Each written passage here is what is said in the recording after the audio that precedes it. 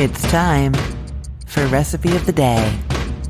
Yesterday, I told you about a rather complicated butter, and so today I'm telling you about the simplest of butters. Today is homemade butter using just cream and salt. Now, you may have done this as a kid in elementary school where you pour cream into a jar and you shake it quite a bit and eventually it turns to whipped cream and then it turns to butter. That is one way to do it. The reason that I ended up on the sort of rabbit hole that I went down that led me to this homemade butter recipe was that I saw online that somebody made it in a blender.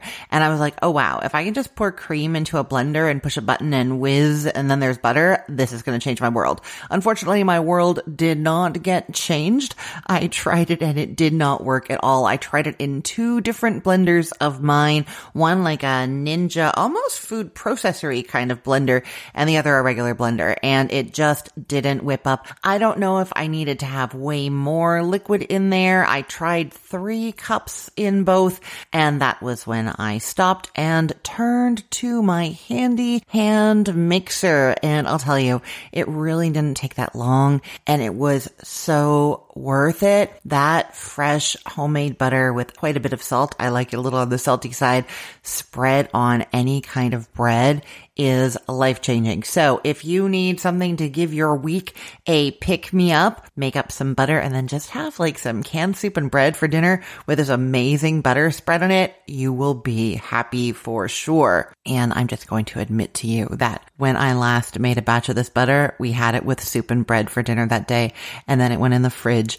And it was my midnight snack for 3 days in a row, just going into the fridge, opening the door and being like, oh yeah, the butter. It is so good in there, but it is dangerous. If you've got it in there and you get it on your mind like I did, you will be craving a lot of midnight snacks. So be warned. So before I get into making this butter with a handheld mixer, I just have some thoughts on making it in a jar. When you do it in a jar, this is a fun thing to do with kids. Make sure that your jar has a tight fitting lid before you start. So put some water in it, put the lid on and shake it around a bit. Make sure nothing leaks. Then dump out the water and dry it out really well before you add the cream. Second, you want to only fill the jar maximum halfway full with cream. And that's because when it's shaking, it needs room to move around. That's what's going to cause that agitation. If it's too full, it won't happen. If you are doing this with young children, use a small jar because it's easier for them to hold in their hands. And finally, as I am explaining how to make this to you towards the end of the explanation,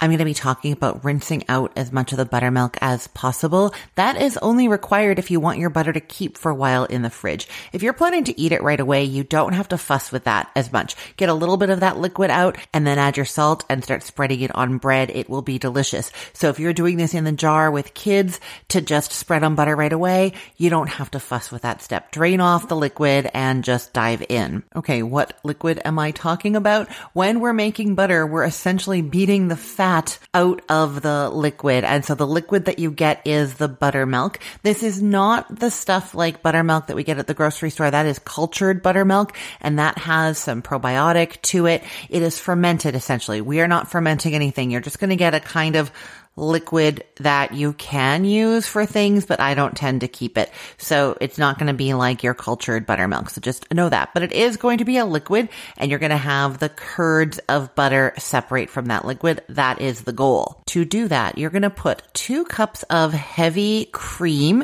That is the heavy whipping cream. If you are in North America, if you are in the UK, you might call this double cream. To be even more precise about this, you need a cream that has a fat content between 36 to 50% to make butter. So you can't use like half and half or whole milk here, okay? Now, when making this with a hand mixer or with a stand mixer, you pretty much need to do at least 2 cups of cream to start with. And what you're doing is pouring that into a large bowl. I like there to be lots of room in this bowl. It's just easier.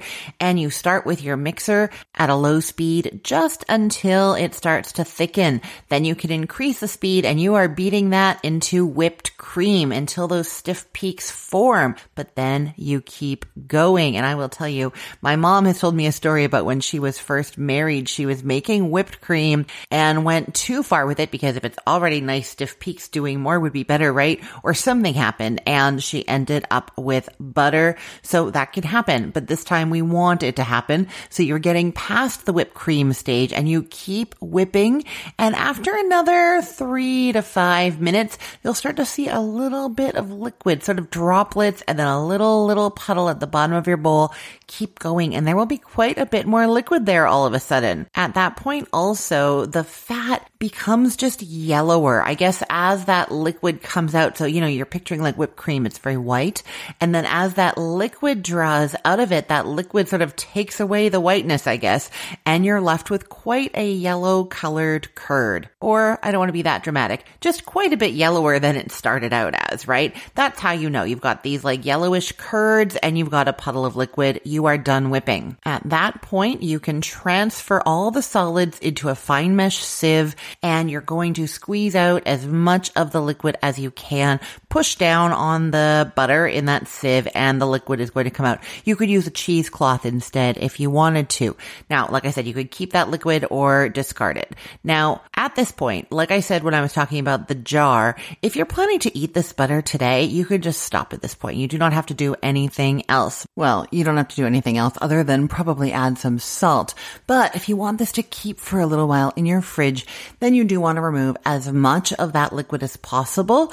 And to do that, the easiest thing to do is to discard the liquid that you already got out of there, put your sieve with the butter in it over another bowl, and then pour some ice water over it. Then you're going to massage and knead that butter and squeeze it some more. And you could even do 3 or 4 batches of the ice water. And that's just going to rinse away more and more of that liquid. And the reason it's ice water is so that it doesn't melt any of the actual fat, because we want that, right? Your hands are warm. If you're using warm water or have the warm hands, then you're going to start melting the butter out of there. You want it nice and cold so that it stays separate from the liquid. You can even submerge your butter in some ice cold water, nice and icy cold, and sort of knead it and squeeze it in that water, and that's going to rinse out even more. Okay, after that step, you can pat your butter dry and then knead in some salt.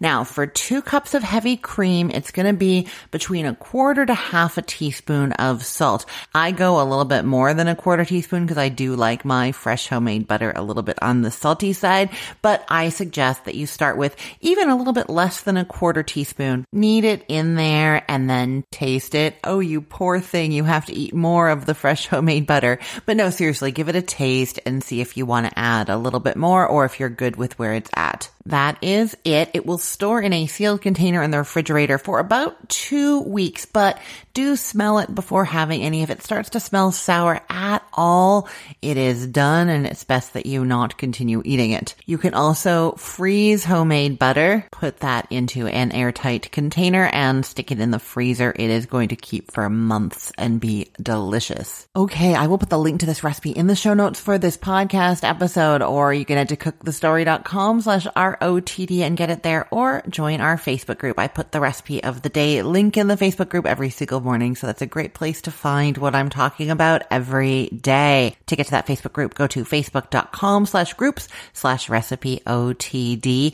and I'll tell you that I have a video to go with this homemade butter recipe that is going to be going on social media very soon. If you want to make sure you don't miss it, make sure you're following me. I am Cook the Story on Instagram, Facebook, and TikTok. This homemade butter recipe is coming to those places soon. I'm Christine Pittman from cookthestory.com, thecookful.com, the all-new chicken cookbook, and from this podcast, Recipe of the Day. I hope you have a great day. Let's get cooking.